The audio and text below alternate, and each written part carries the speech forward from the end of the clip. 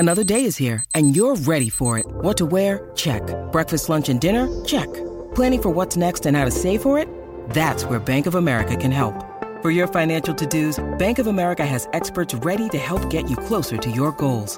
Get started at one of our local financial centers or 24/7 in our mobile banking app. Find a location near you at bankofamerica.com/talktous. What would you like the power to do? Mobile banking requires downloading the app and is only available for select devices. Message and data rates may apply. Bank of America N.A., member FDIC.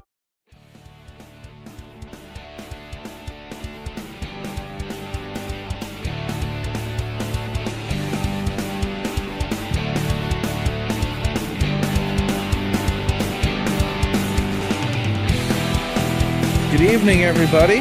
Welcome back to Gary Morgan's Fan Forum here on DK Pittsburgh Sports Podcasting Network. I am coming off an excellent week of being a Pirates fan and somebody covering the Pirates. I mean, how often can I get to say in my 2 or 3 years of writing about the Pirates that most of the fan base was pretty positive? I mean, it's an Easter egg. It really is. So, we had a great time talking Pirates last week, just building up into the draft. And now we're going to talk a little bit more about the draft and maybe not so much worry about whether guys are going to sign or not. I think for the most part, teams do their homework. They're going to sign these players for the most part, and they'll swing and miss on a couple just like every team does. But for the most part, they'll be planned on. You know, these things are smarter than you think. They've done their homework for going on a year and a half on some of these players now. So I don't think people should be shocked that they did this. They had a good plan going in place, and I'm pretty happy with what they pulled off, even though they're not all signed, even though there's no guarantee that they're going to lead to a World Series, even though they didn't pick Jack Leiter. So I brought a couple people that I really, really love to talk to, especially about prospects and one of them is our good friend Graves. She's back with us. Say hello, Graves. Hello, everybody. It's great to be back, and let's go Bucks. Let's have a fun time talking baseball. And then my other best friend, I would say, Craig Toth, co-editor over at Inside the Bucks Basement, and he's my draft guru. I had to have him on the show. The guy's going to go nuts today because, you know, I think in the back of his head, at least, he kind of agreed with some of the naysayers a little bit. So, Craig, how you doing, man? I'm doing good, and it's great to be back on with you and Graves and talking some prospects, talking some draft. Definitely going to be a fun time. Yeah, so, I mean, let's dig right in, right? The draft was I think, by all accounts, and Jim Callis certainly raved about it, was a roaring success. Now, I think that you're allowed to say that without acknowledging that the sky could also fall, right? So, Craig, I'm going to start with you. Your first inclination was, hey, I understand what they did here, but calm down, right? Yeah, that was like one of my big things here is that I'm a big proponent of until they sign, you never know what's going to happen, because the draft, I think that a lot of times now you're grading. When I see these grades and how well the draft was, I almost give it a grade in the back of my mind as to how well the Pirates executed the plan that they wanted to, that they went into the draft with. So for me, it's almost like, okay, their goal, it seemed to be almost from the beginning that they were going to try to sign somebody at the number one pick under slot, no matter who it would be.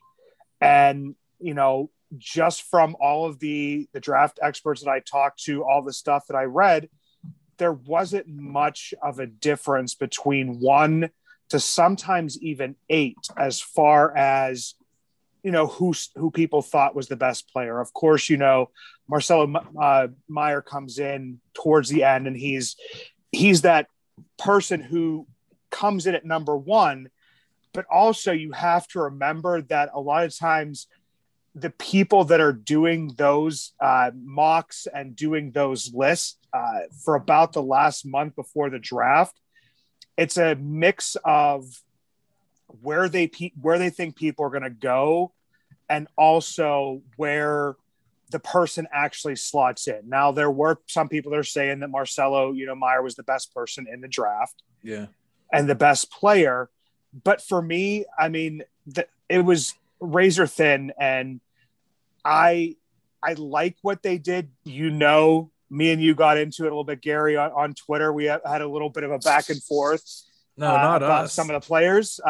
But as far as it went, he went very quote unquote safe with the first pick, and then took a bunch of high school guys, then went a bunch of 4-year seniors and juniors who really don't have many options other than, taking the money and whatever they're offered. You made a really good point, though, earlier when you were talking about those prospect lists. And Graves, I'll go to you on this one, because people put a lot of faith in those, like they're written in red,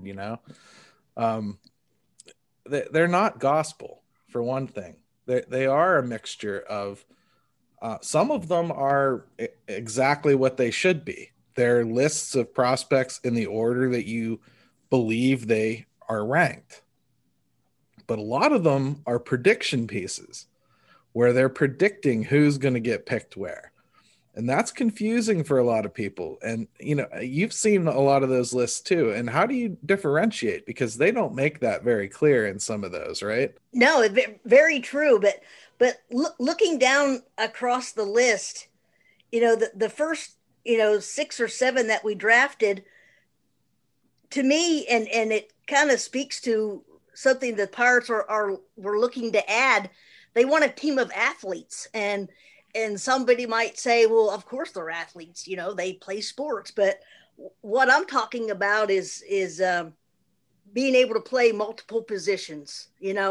A couple of these guys play a couple of different sports. So, I mean, they're very talented. And to just, if you've got a list of players and this is who we want, and down the line, it's not always that simple to go that route. I mean, it's a common theme for them, even teams like Kanan Smith and Jigba, right? That's a two-sport athlete, right? I mean, and exactly, not to give people nightmares, but Anthony Alford. So, I mean, there's a lot of players. There you go. That. Yeah, that's right.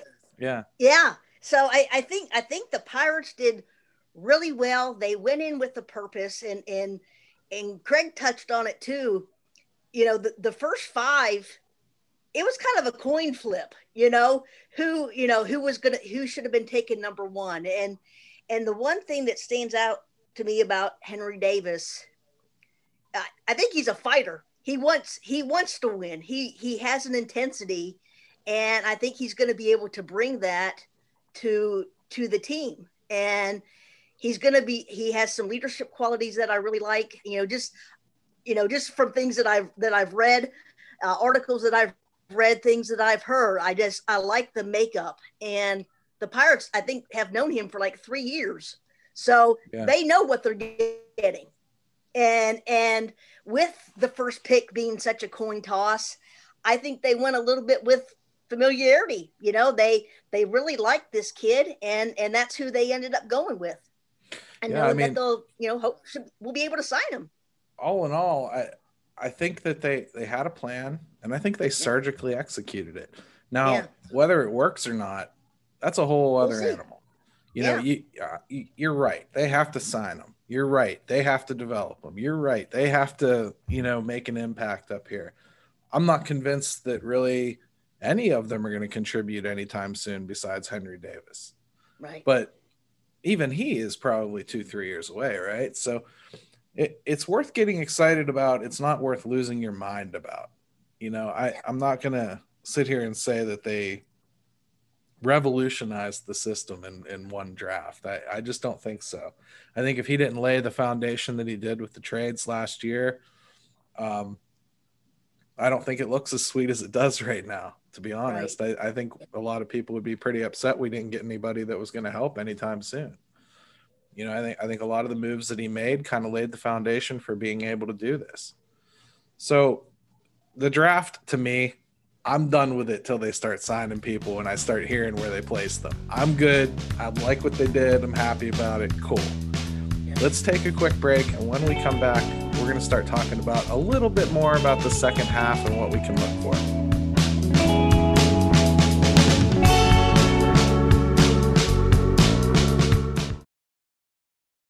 Jewelry isn't a gift you give just once. It's a way to remind your loved one of a beautiful moment every time they see it. Blue Nile can help you find the gift that says how you feel and says it beautifully, with expert guidance and a wide assortment of jewelry of the highest quality at the best price. Go to BlueNile.com and experience the convenience of shopping Blue Nile, the original online jeweler since 1999. That's BlueNile.com to find the perfect jewelry gift for any occasion. BlueNile.com.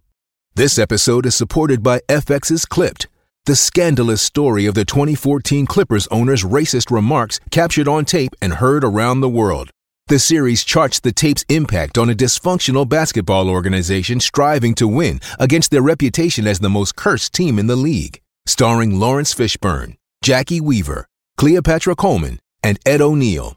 FX's Clipped, streaming June 4th, only on Hulu. Hey, it's Kaylee Cuoco for Priceline. Ready to go to your happy place for a happy price? Well, why didn't you say so? Just download the Priceline app right now and save up to 60% on hotels. So whether it's Cousin Kevin's Kazoo Concert in Kansas City, go Kevin, or Becky's Bachelorette Bash in Bermuda, you never have to miss a trip ever again. So download the Priceline app today. Your savings are waiting. Go to your happy place for a happy price. Go to your happy price, Priceline.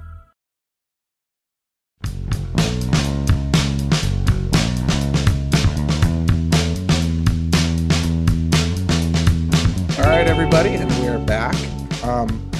What is a podcast after all if we don't give you some predictions to hold us over the fire with, right? So we have to talk a little bit about what's going to happen in the second half and what we can expect. And I guess, you know, we're at our core, we're Pirates fans, so I should probably be predicting the sky's going to fall and a giant chasm is going to open in center field and just swallow Brian Reynolds whole. And you know, who knows what else terrible can happen this year. But I mean, besides like the obvious, like, oh, Adam Frazier's going to get traded or whatever, let's talk more about like how many people are going to get traded. What kind of things are we actually anticipating happening? Who do you see coming up? What types of things are you looking for most this half of the season? Not necessarily what you want to see, what you think you'll see. Graves, let's go ahead and start with you. Well, I think I really honestly believe as far as trades go, I don't believe we're going to see very many. You know, anywhere between, you know, 1 to 3 is my prediction. You know, there's some talk now about Tyler Anderson going to the Mets. You know, that's something that could happen. Adam Frazier's out there, Rich Rodriguez. Those are the 3 that I'm really looking at, you know, as far as on the current 40-man roster that are going to be moved. And I don't see there just being a lot of movement because there's nobody really ready to come up and replace them. So right. It's going to be interesting to see what Ben does and his staff decides to do. But I'm really not expecting a whole lot of movement. I mean, from the major league roster, I think, you know, you have the watches, you have Frazier, you got maybe Chad Cole, but I can't see a contender being like, oh yeah, I got to have Chad Cole on my team. I mean, like, I really need somebody that's going to come in every 5th day and walk a couple guys and lose his mind. I can't see that. I really can't. And I can't see anybody sticking him in the back. Well, I will say the only thing that gives me with Chad Cole as a possibility is a team that's always shown interest in him. The Braves possibly have become quote unquote buyers at this point in time. You think? Yeah. Well, after the Acuna injury? Well, they just got Jock Peterson.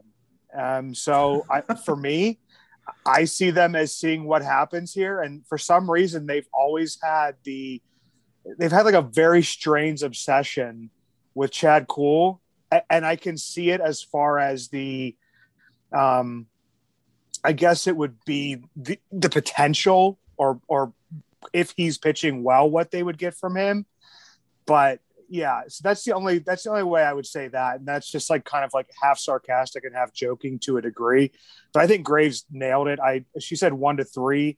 If I was Vegas and I was setting those odds, I would set them at 2.5 and let people decide whether it's going to be, 2 or 3. Do you know what I mean? And fight over that. I do. And this isn't a Braves show, but I want to argue about something. So let's argue about the Braves real quick. Because because Jock Peterson, he's their replacement for Marcell Ozuna. Yes. Not their replacement for Acuna. And he's signed through next year, so he's an answer for them next year when they hope Soroka and Acuna are okay, right? I don't necessarily see them as buyers this year. I don't think they're that stupid. But hey, now I could be wrong. Maybe Peterson will go down there and start hitting like Acuna in the launching pad, but I don't know. They're hoping for Kyle Schwarber-esque production as to maybe what he they did should have gone and got Kyle Schwarber then. Yeah, I know, that's what I'm saying. I mean, Jock, he's been known to get on his streaks, and he wasn't playing well. And maybe if he gets in there, I think they're at least testing the waters this year. I don't think that they're absolute buyers. I think that it's if they can stay competitive, just because I don't really see a team within that division that is going to run away with it. No, they all stink. You're right. Yeah. Even the Mets. Yeah. Yeah. Now back to the Pirates, because that's what people really care about, right? I mean, they're definitely the better of those teams, right? But I mean, at least when they play head to head in PNC, they were. Yeah. The Pirates, though, I don't see a whole lot of movement from the major league team. I think they might make some minor league deals, though. I really do. Mm-hmm. I think they have some players that they're not using down there that they might send out for next to nothing. I actually regret the fact that Major League Baseball has taken away the ability to trade for like international pool space right now, because I think they could probably swing an awful lot of deals to help out that 40-man problem. And I don't see you getting anything that you want back. I think you're going to get maybe some cash consideration type deals, which, always make the Pirates look bad, even though they make total sense if you're really just trying to eliminate space, right? But what besides trades, what else are we looking forward to next year? I mean, Craig, anything or the rest of the year, not next year. I'm already like looking forward. You've already bypassed. Yeah, I'm like, let's get past this one and move on to the next one, right? But like the end of the year here, what else do you see besides trades here? What are you looking for? I'm looking for an evaluation of, and hopefully a reset for JT Brubaker to what he was at the beginning of the year. He had a pretty tough last few outings, but he hasn't actually looked a ton different than he had previously. I feel like that there may be some minor adjustments, but for the most part, it kind of feels, I don't know, almost maybe teams are figuring him out a little bit. Let's talk about Brubaker a little bit, though. I mean, and we'll throw this to Graves, because I think you and I both chat about Brubaker a lot, and I'm right with you on that. I'd love to see him come back, but Graves, I've always kind of come to the belief that when a pitcher comes up and they start throwing in the strike zone right away, it almost takes batters aback. They're like, wait a minute, what's going on? This guy's up 0-2 on me. He threw 2 balls over the plate. Now they know he's scouted. They're ready to swing. Right. Nobody's getting deep on Brubaker anymore, because they're up there ready to hack right away. I mean, what are you seeing with him? Yeah, I absolutely agree. I mean, the batters they've made adjustments. They're ready to swing, and so now it's going to be up to JT to make some adjustments right back and be able to be dominant like he was earlier in the season. And I mean, that's kind of the name of the game. You know, if you keep doing the same thing over and over and over again, they're going to catch up to you, and they're going to, you know, be able to pound you into the ground. So you've got to be able to make adjustments, and that's all part of the growing and maturing as a pitcher, as a player. You can't, going back to one of the first things I ever said on the podcast many months ago, it's, you know, the competition didn't end at spring training, and whether you make it to the major leagues or, you know, you've been in the major leagues for 5 years, you're always having to learn and develop and continue that process. So I still have a lot of faith in JT Brubaker. I really like his demeanor on the mound. He has that, you know, that same fight that I talked about with Henry Davis. And I look for him to have a strong second half. I think he gets the start on Sunday and against DeGrom. And I'm excited to see that matchup, to see what that's gonna look like facing a top pitcher like DeGrom. I got to say, Graves is really becoming a podcasting expert, because that segue was absolutely spot on. My next point for what I'm looking for in the next half is who the competition is over for. And I would say Kai Tom is my number one guy that I don't want to see compete anymore. I want to be done with him. I do. And I'm ready to call it quits on Eric Gonzalez too. I want Rodolfo Castro to fill that role. I'm done. I don't need to see him anymore. I don't. Craig, what about you? Anybody you're just flat out done with? I mean, it's pretty much it's Tom. Is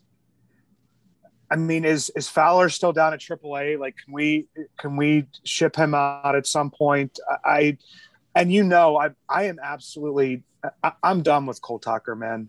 I know Graves is too. I Sorry, just can't Scott. I can't make excuses for him anymore. Yes. When people said, well, he needs these at bats, he needs that, he needs he got individualized, you know, help from John Nunnally down in Florida. He's been with the Indians with John Nunnally, who's, you know, this hitting guru, which I love John Nunnally, but he can't put any of the stuff that he learns into practice and honestly automatically falls back into there. And yeah, as you saw, I think Graves actually even commented when I had written the article on Cole Tucker for our site, Gary, she was just like, I didn't realize the number. I knew the numbers weren't great for defense for Cole Tucker, but she goes, I didn't realize they were that bad. Right. I think it was either Graves or Jim or maybe I think both. it was Scott. Yeah. Or Scott or somebody. It was somebody in that conversation. Our buddy Scott Nelson. He decided that's who it was. I knew it was somebody because he decided he was going to go on a campaign to save Cole Tucker, and you know, all of us have been just dumping on him for a week. I knew now. it was somebody that was in that thread. I couldn't remember who was in that thread, but it was just like, man, it just isn't coming together for him. And at this point in time, with what you wrote about, Gary, with like the 40-man and stuff, like, I just don't know how you can justify him being on the 40-man another year. Yeah, right. If he figures it out someplace else, good for him. Like, I like the guy. That would be great, yeah. But I just don't know if he's going to figure it out here. Well, let's talk about another prospect then that we've started to see a little bit from, and I'd really like to kind of use the second half of this year to make some decisions on, and that would be Jared Oliva. I mean, what have you seen from him? I like the kid in general.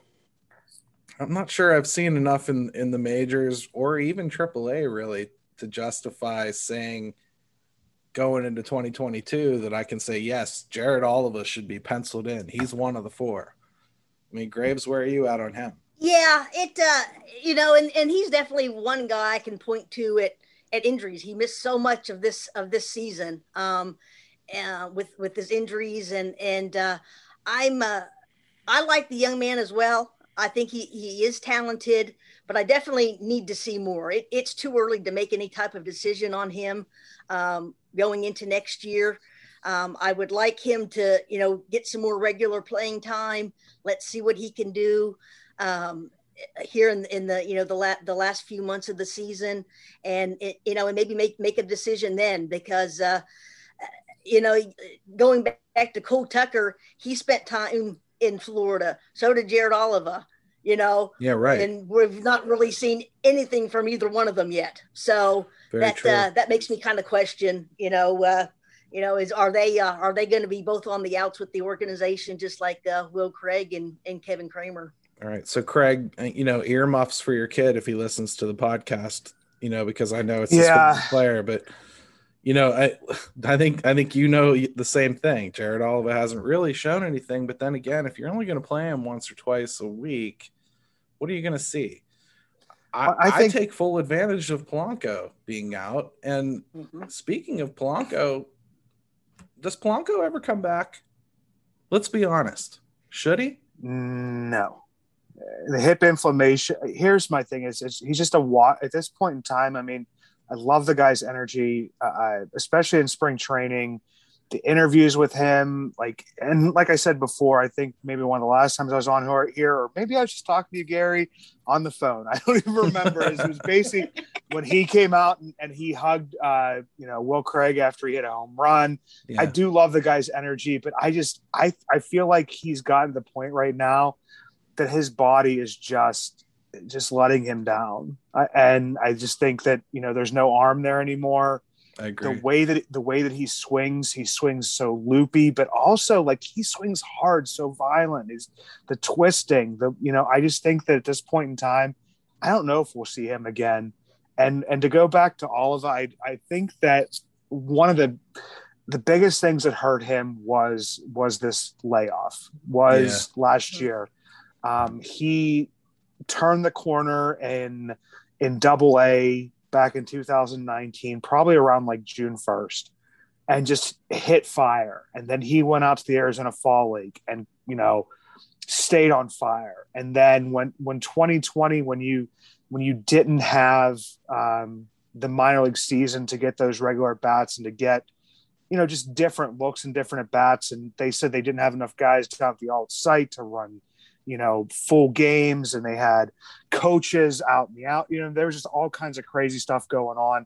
And then especially with what Graves said, I mean, the injury that he suffered, right after going down to Florida and then having to sit out. I mean, that might just be maybe even not the end, but maybe his time on the 40-man for right now. Cause I couldn't see too many teams. Unfortunately, I mean, I love the kid. I love his heart.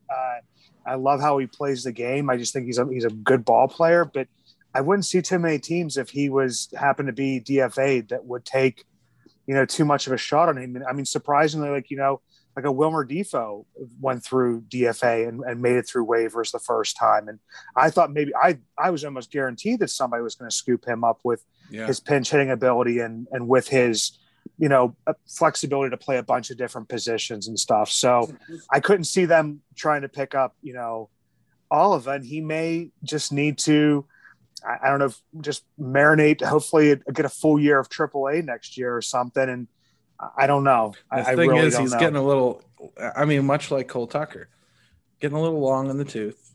Yeah. And, you're getting into Bly Madris territory and Chris Sharp territory, and you got Cal Mitchell coming up, Smith and Jigba coming up. You got, Masia, like they just pulled up for like out of nowhere from Single A, which, and does anybody understand that? I mean, we've watched some players like Mason Martin just crushing the ball, and his walk rate's not great right now, but I mean, he's crushing the ball, and he's still in Double-A, but we pulled an outfielder up from Single A, and granted, he's hitting. I have no complaints. They saw something, but what are they actually doing there? And I think that's what we're going to talk about a little bit more in the next segment. We're going to start talking about, has the development already shown signs of improving? Can we actually say that already? Let's take a quick break.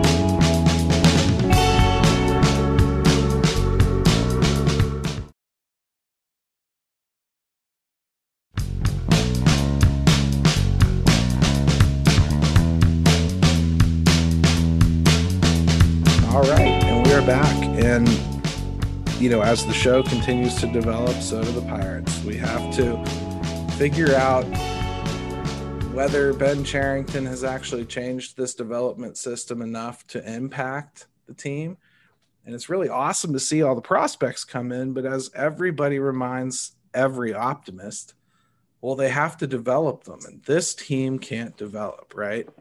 Which, I think is an unfair statement because they've changed everything with the development system. So I at least need to see that. And I already feel like I'm starting to see some signs that they are. I'm seeing things that they've said they're targeting actually start to bear fruit. I'm seeing some other instances where it's not so much. Like Mason Martin, they wanted him to take more walks, strike out less. I'm seeing a few more home runs, and he's still got a walk and K ratio way out of whack. But I'm seeing Rodolfo Castro, who they wanted to take more professional at bats, come up to the majors, start taking some walks, taking some good swings on balls, and from both sides of the plate, which he hadn't done. And Craig, you were the one that pointed out to me that Rodolfo Castro, one of his problems was in-game switching from side to side. So I'm not seeing that right now, at least in the majors, and I didn't see it at AA either. I saw a guy who's handling the bat pretty consistently from both sides of the plate, and he looks like he can handle defensively a lot of different positions. I call that development.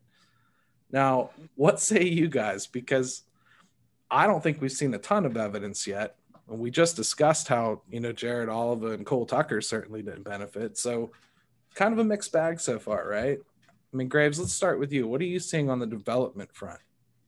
Well, I remind everybody that it's a slow process. And I think we are seeing some signs of development and also in how we're going about it. We have the lab work and we have, sending the players down to Florida for to get some extra development one-on-one. Those are all new things that Ben has kind of initiated and got rolling. Different camera work and, looking at bullpen sessions. And I could go on and on. So I think even if we can't look at every player and say, oh, well, he's doing this, and he's improving, we can look at the overall process. And I think the overall process will lead us to see that there is development going on, and it is positive development. And we are seeing it with players like Castro. Coming up here, I think he looks very confident at the plate and has a good approach, and he doesn't seem to be intimidated by the situation. Taking a big jump from AA to Major League Baseball. That could really shock some people, and I think he's handled it very well. Well, where I'm at on some of the development. Like, I feel like the stars are where your development needs to shine the most, right? So right now, and Craig, I'll go back to you on this one after I make a couple points here. I think we've seen Ke'Bryan Hayes kind of take a little bit of a step back, right? And this is after, Nunnally worked with him last year to kind of fine-tune his swing a little bit. I think the league has pushed back a little bit. He's fighting through it. I do see him continuing to put good swings on balls, but he's also, you can tell, getting taken inside a little bit and just doesn't quite know how to handle it, right? So that's part of development is learning how to adjust to the league, right? But then you have a pitcher like Mitch Keller. Yeah, all the talent in the world. I guess you can call him a head case. I think that's maybe a little lazy. I think there's no movement on his fastball. That's coaching, that's development. If he goes down and Hanrahan fixes him, what does that say about Marin and Hanrahan? Do we give Marin credit for Hanrahan executing his plan, or do we give Hanrahan credit for coaching up a player? Or is it both? Is it a team effort? Craig? Well, I think with that one, because Keller's one of the guys that I had pulled up here, because, we were talking about development before this. And with Keller, everybody gives, Ray Searage and Uncle Ray a bunch of crap about stuff. But pretty much I look across the board in 2019 when Keller came up.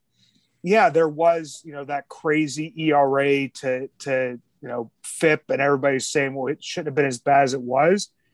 But what I looked at was his K rate sitting above 12, his walk rate sitting right around 3, which is pretty much where it sits all the time. And then, over the past 2 years where they were saying, well, his fastball plays more up in the zone. This is where it needs to play. And this is how he needs to throw it. And he needs to attack batters more. And both times I see the K rates drop and the walk rates absolutely balloon. So I don't know if that's coaching. I don't know if that's confidence. I don't know what it is. One thing, if you're telling a guy that he has to throw his fastball high to get strikes, right? Okay, well, it's a completely different plane as a hitter. One's coming in high, one's coming in low. You spit on everything low and let him walk you, and you swing out of your shoes on everything up. Because it's going to be a fastball, right? Well, that's why I was worried about him going back to AAA, because, his numbers are going to be fine. I keep seeing these reports. Oh, he's fine. He's fine. He's doing pretty good. He's showing improvement. He is showing improvement. But if you actually watch him, and I was lucky enough to actually watch a couple of his games, the last 2, I'm seeing him look like exactly the same pitcher. I really am. I'm seeing him getting swinging strikeouts on a curveball or a slider, whatever he's calling it, because you can't really tell. It's more of a swerve. And it drops 6 inches in front of the plate. Guy swings out of his shoes and misses it. That's not going to happen in the majors. He's going to walk that guy in the majors. That's, to me, that's what's scary about having him down in AAA is I'm not sure he's actually learning. And if he's going to come back up here and do that again, I'm going to have some questions about the development tactics, right? I mean, how many times do you keep telling him to do something without realizing that with his arm action, he has got to have some movement on that fastball? You cannot throw that thing in there straight. I don't care if it's at your eyes, your ears, your feet. They're going to hit it. These are professional hitters, right? So that's a development failure to me if they don't make Mitch Keller into something. And it's the only player that I think Bob Nutting has been on record as saying that he felt was important. and I say that because he doesn't often talk about baseball, but he specifically said he never wanted to see another Tyler Glasnow. That's what Mitch Keller is. So if they don't make something of Mitch Keller, I'm sorry, that's failure. Somebody's got to go, right? If we're going to get back to accountability, we're not going to sit here and stew on it for 6 years and keep pounding our heads against the wall. We're going to call it quits when we see failures. There should be somebody held accountable if they don't manage to turn Mitch Keller around, right? Well, I think that, the crazy part for me thinking about all of this is, we're talking about Hanrahan, who's moved up through the system extremely fast. He's gone pretty much as followed a route of promotion that would be like every single year he's gone up one level. And I think that, I think Oscar Marine's job may be on the line. And then, Gary, you had written before about Eckstein, because with Eckstein, is there any player like that I can see now that those improvements have come, through him? Like Brian Reynolds always hit. Kevin, Adam Frazier's become more consistent, but he's become. He's mature. Pretty much. He's mature. He's mature. Yeah. So there's really no difference there.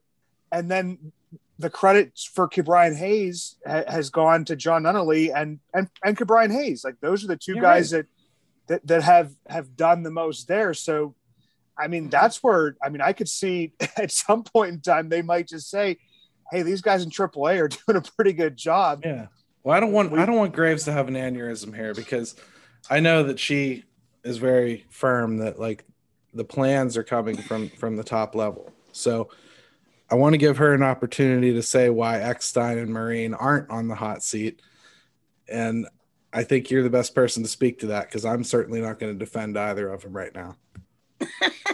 Well, to me, it's still too early. The same with Derek Shelton. I'm not going to start really judging him or saying that, hey, he needs to be fired. I don't think anybody deserves to be on the hot seat right now. Let's get through this season. Let's get hopefully through this COVID thing. And well, we're not in New York, so we're okay. Next season in 2022, we are. You're right. You're right. So, but I'm really hoping that, next year we're going to start seeing the steps in the progress that we're wanting to see. And I mean, I know we can, Brian Reynolds really well. Kevin Newman's taking a step back, but my focus isn't really at the major league level right now. I'm looking further down in the organization, and everything that goes on there is coming from Marine or Rick Eckstein. So they're part of the process. I think part of it is the talent. We've got some really talented young men down there in the low minors, and I think that's good. That's going to make the difference. So I'm not ready to judge. I'm not ready to put anybody on the stake, and let's just sit back and enjoy some baseball, and we'll see some real progress next year. Right. Well, if we're gonna go down the line, I'm just gonna say it right now, because a lot of people do. Unfortunately, and I know Graves and I know Gary do not do this. I know that you guys, actually look beyond, those 20-second highlights that you see from, the Grasshoppers, the Curve. I mean, we all love those. We all follow those. We all do whatever. Most people would probably think at this point in time that Nick Gonzalez is doing awesome, that he is doing great. Because it's like, he came back and he hit a home run. He came back and look at him, how hard he hit the ball, but then you don't see him for a while. And it's like, so well, he's not hashtag you're ready. No, he is hashtag K'ing 34.1% of the time. He has a WR3, which is below. He's hitting 214. And I know that there was an injury in there. And I know that is a partial piece of that setback, but I mean, I'm not going to say this just because I'm on, a DK sports podcast. I remember Dayon saying back in spring training, even when Gonzalez was taking batting practice, man, he's missing a lot of these balls. Yeah, right. He just doesn't seem to have his timing down. Like, what's going on? And I remember him saying that. And I remember him writing about that. So there's one of the first ones right there for Ben Cherington and for like this whole regime to kind of almost be judged on to a degree is, I mean, everybody's talking about Henry Davis right now and how he's going to progress. I mean, that was his first round pick, so right. You don't want to see those types of conversations being had about a Nick Gonzalez. I mean, we're talking about Mason Martin struggling. We talk about Mitch Keller struggling. We talk about all these other ones that were so integrated to a degree into the old way and the old things that are happening. He's the first one that you would point to that was, hey, this was our selection. This is our, responsibility from the word go. And he was the alt site last year. Yeah. And so it's like, let's be honest too. He's supposed to be the star, right? Yeah. I mean, and Leovar Peguero is another one, he's batting 220, right? These guys have very high ceilings. And what do you always tell me, Craig? You pay a lot more attention to their floors than you do their ceilings, because the floors are going to be much more achievable 9 times out of 10, right? Yeah. So, I mean, that doesn't mean that you can't shoot for the stars. It just means that maybe you don't expect the stars. And with Nick Gonzalez, it's really hard for me to do too much there. The injury, having, coming off of really not playing for over a year, it's hard for me to completely judge him right now and say, oh, this is a devastation of the development system or whatever. But, let's be honest. He's lost his opportunity to get bumped up to AA this year. That's not going to happen. And I knew that as soon as he got injured, despite being yelled at on Twitter that I was crazy. But he's not going to get bumped up this year, and he shouldn't. Right? So, I mean, he's not going to start for this team in 2022. He's not going to be a locked on starter in 2023. I think if anything you can take from this year, they have a ton of awesome prospects with an awful lot of potential. But every time you scratch in a lineup for a couple years down the road, at least practice a little bit of caution. At least understand there's a few players you're not thinking about. At least realize there's a guy like Rodolfo Castro that maybe sneaks into the conversation and isn't going to give up his position all that easily. You're going to run into guys on the way, and development comes in different stages for everybody. Maybe this Macias guy I literally had only heard of him. I hadn't even been paying any attention to him. There he is, up in AAA, and it's crazy the way that they promoted him. So there's a lot of guys like that, like Matthew Frazier. We've been watching from Single A for how long? How has he not been promoted? Well, you have to think there must be something there that they're seeing that isn't going to fly at the next level, or they think is going to get exposed at the next level. But development. What are you talking about, Gary? I thought that Ben Cherington was going to fly everybody through the system. Boom, boom, boom. That's what he does. Well, see, that's what I heard. That's what I heard about him. That's what I heard. But I'm yet to see it in at least applied. Yes. At least applied specifically. I'm not seeing it as an across the board thing. I'm seeing it targeted here and there. Like Rodolfo Castro can skip an entire, league. But Mason Martin has to stay in AA. Now to be honest, we talk about the K rate and everything. I don't think Mason Martin's going to learn anything else in AA. I don't think if you sit there and wait for that K rate to fix itself, that it's ever going to happen. You may have to realize that's something that he's always going to struggle with. And maybe those 30 home runs that he could hit in the majors are worth it. There's a place for that too. I've met Joey Gallo. Have you? You need players like that, right? You need Rob Deers. You need people that can hit a lot of home runs in the middle of this lineup. So maybe move him up to AAA. Maybe hope that the walks kind of die down as the pitching gets better in a way, because, the pitchers are forced to go into the zone a little bit more. Maybe his impatience will play a little bit better as he gets a little bit further along. The pitching gets more consistent. The eye gets more consistent. That happens for a lot of guys as they move up. Kyle Schwarber was a strikeout master when he started. He struck out at least 2 out of every 3 times he came up. And then he started making contact. His eye got better throughout the years. Now he's a 10-year vet, bombing home runs every day. I think they maybe need to be a little less patient with somebody like him or Cal Mitchell, move them up, because we need some of those prospects to start getting closer. Any thoughts on that? Nope.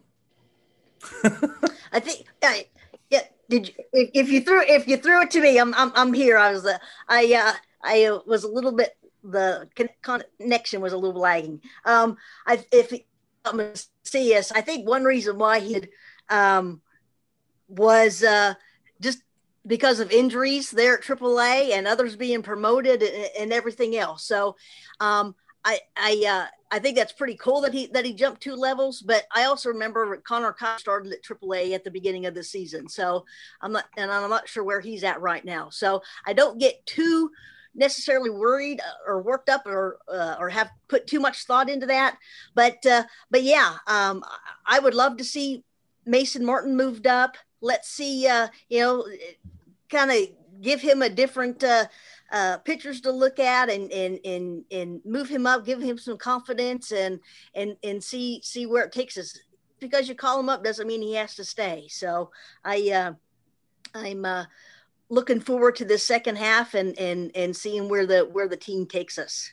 Yeah, I mean, it makes sense to call him up soon, if for nothing else, that you have to make the 40-man decision at the end of the year. I'd rather know that I want to protect him and have him a step away from Major League Baseball than 2 levels away and know I have to protect him. So, well, that's what I was going to say. I think it's Gary. That's exactly what I mean, you took the words right out of my mouth, brother. It's like he was at Greensboro. He's 23 and he's Rule 5 eligible and you know, coming up here in December. Would it really show you in AA what he could do? Why not bring him up to AAA and especially with, you know, I mean, that might have been Cruz's move up there, but he's injured. Right. You probably already know what you're doing. I think Smith and Jigba's up in 2021 this year. I'd have to look at my spreadsheet, but I believe he is. Yep. You probably already know you're keeping him and can move him along at whatever pace. So it could have been like, hey, here's the opportunity to see whether or not this kid can fly, which is what we've kind of talked about with, you know, Max Kranick and Rodolfo Castro getting some time at the major leagues, whether it's, you know, an extended look or just even these little cups of coffee to say, hey, are these guys, did we make the right decision? Because when Cherington came in, you know, right away, he had to make those decisions and he protected Will Craig, right, who is now in Asia. You know, there's certain decisions that it's like, okay, did I make the right call? We need to see because of all the other decisions we have to make. And otherwise, maybe they saw something in him because, I mean, he was tearing the cover off the ball in Greensboro, which is something he really hadn't done since. I mean, he played okay back in 2019. I mean, he wasn't great, but he wasn't bad. But it wasn't something we had seen since like 2018 when he had to repeat it. He's moved along, and I think he's come full circle. He's at least back to where he was. Let's keep it moving, right? I mean, speaking of keep it moving, boy, I've kept you guys a long time tonight. It's time to go ahead and call it a show. But really, really great conversation as always. And I'd like to thank both of my guests. First, we'll start with Graves. How do people get a hold of you if they'd like to talk? Thanks, Gary. Hey, this is Voice from the Graves. You can follow me on Twitter at KG_55VFTG and let's go Bucks. All right. And my big back, Craig, how you doing, buddy? How do people get a hold of you? Inside the Bucks Basement, read mine and Gary's stuff. At Bucks Basement on Twitter. Bucks in the Basement comes out on any podcast format every Tuesday morning. And if you want to find me on Facebook, actually probably don't, because I won't go on there because that's a cesspool. I spend too much time on Facebook because I still feel obligated to answer people's questions. So you can just look up my name, Gary Morgan, on Facebook if you want. Twitter, GaryMO2007. This podcast comes out every Saturday night for now, although I've been told we may be going through a schedule change at some point here. You know, not to break news on DK. Let him do that. But we're going to be moving some things around.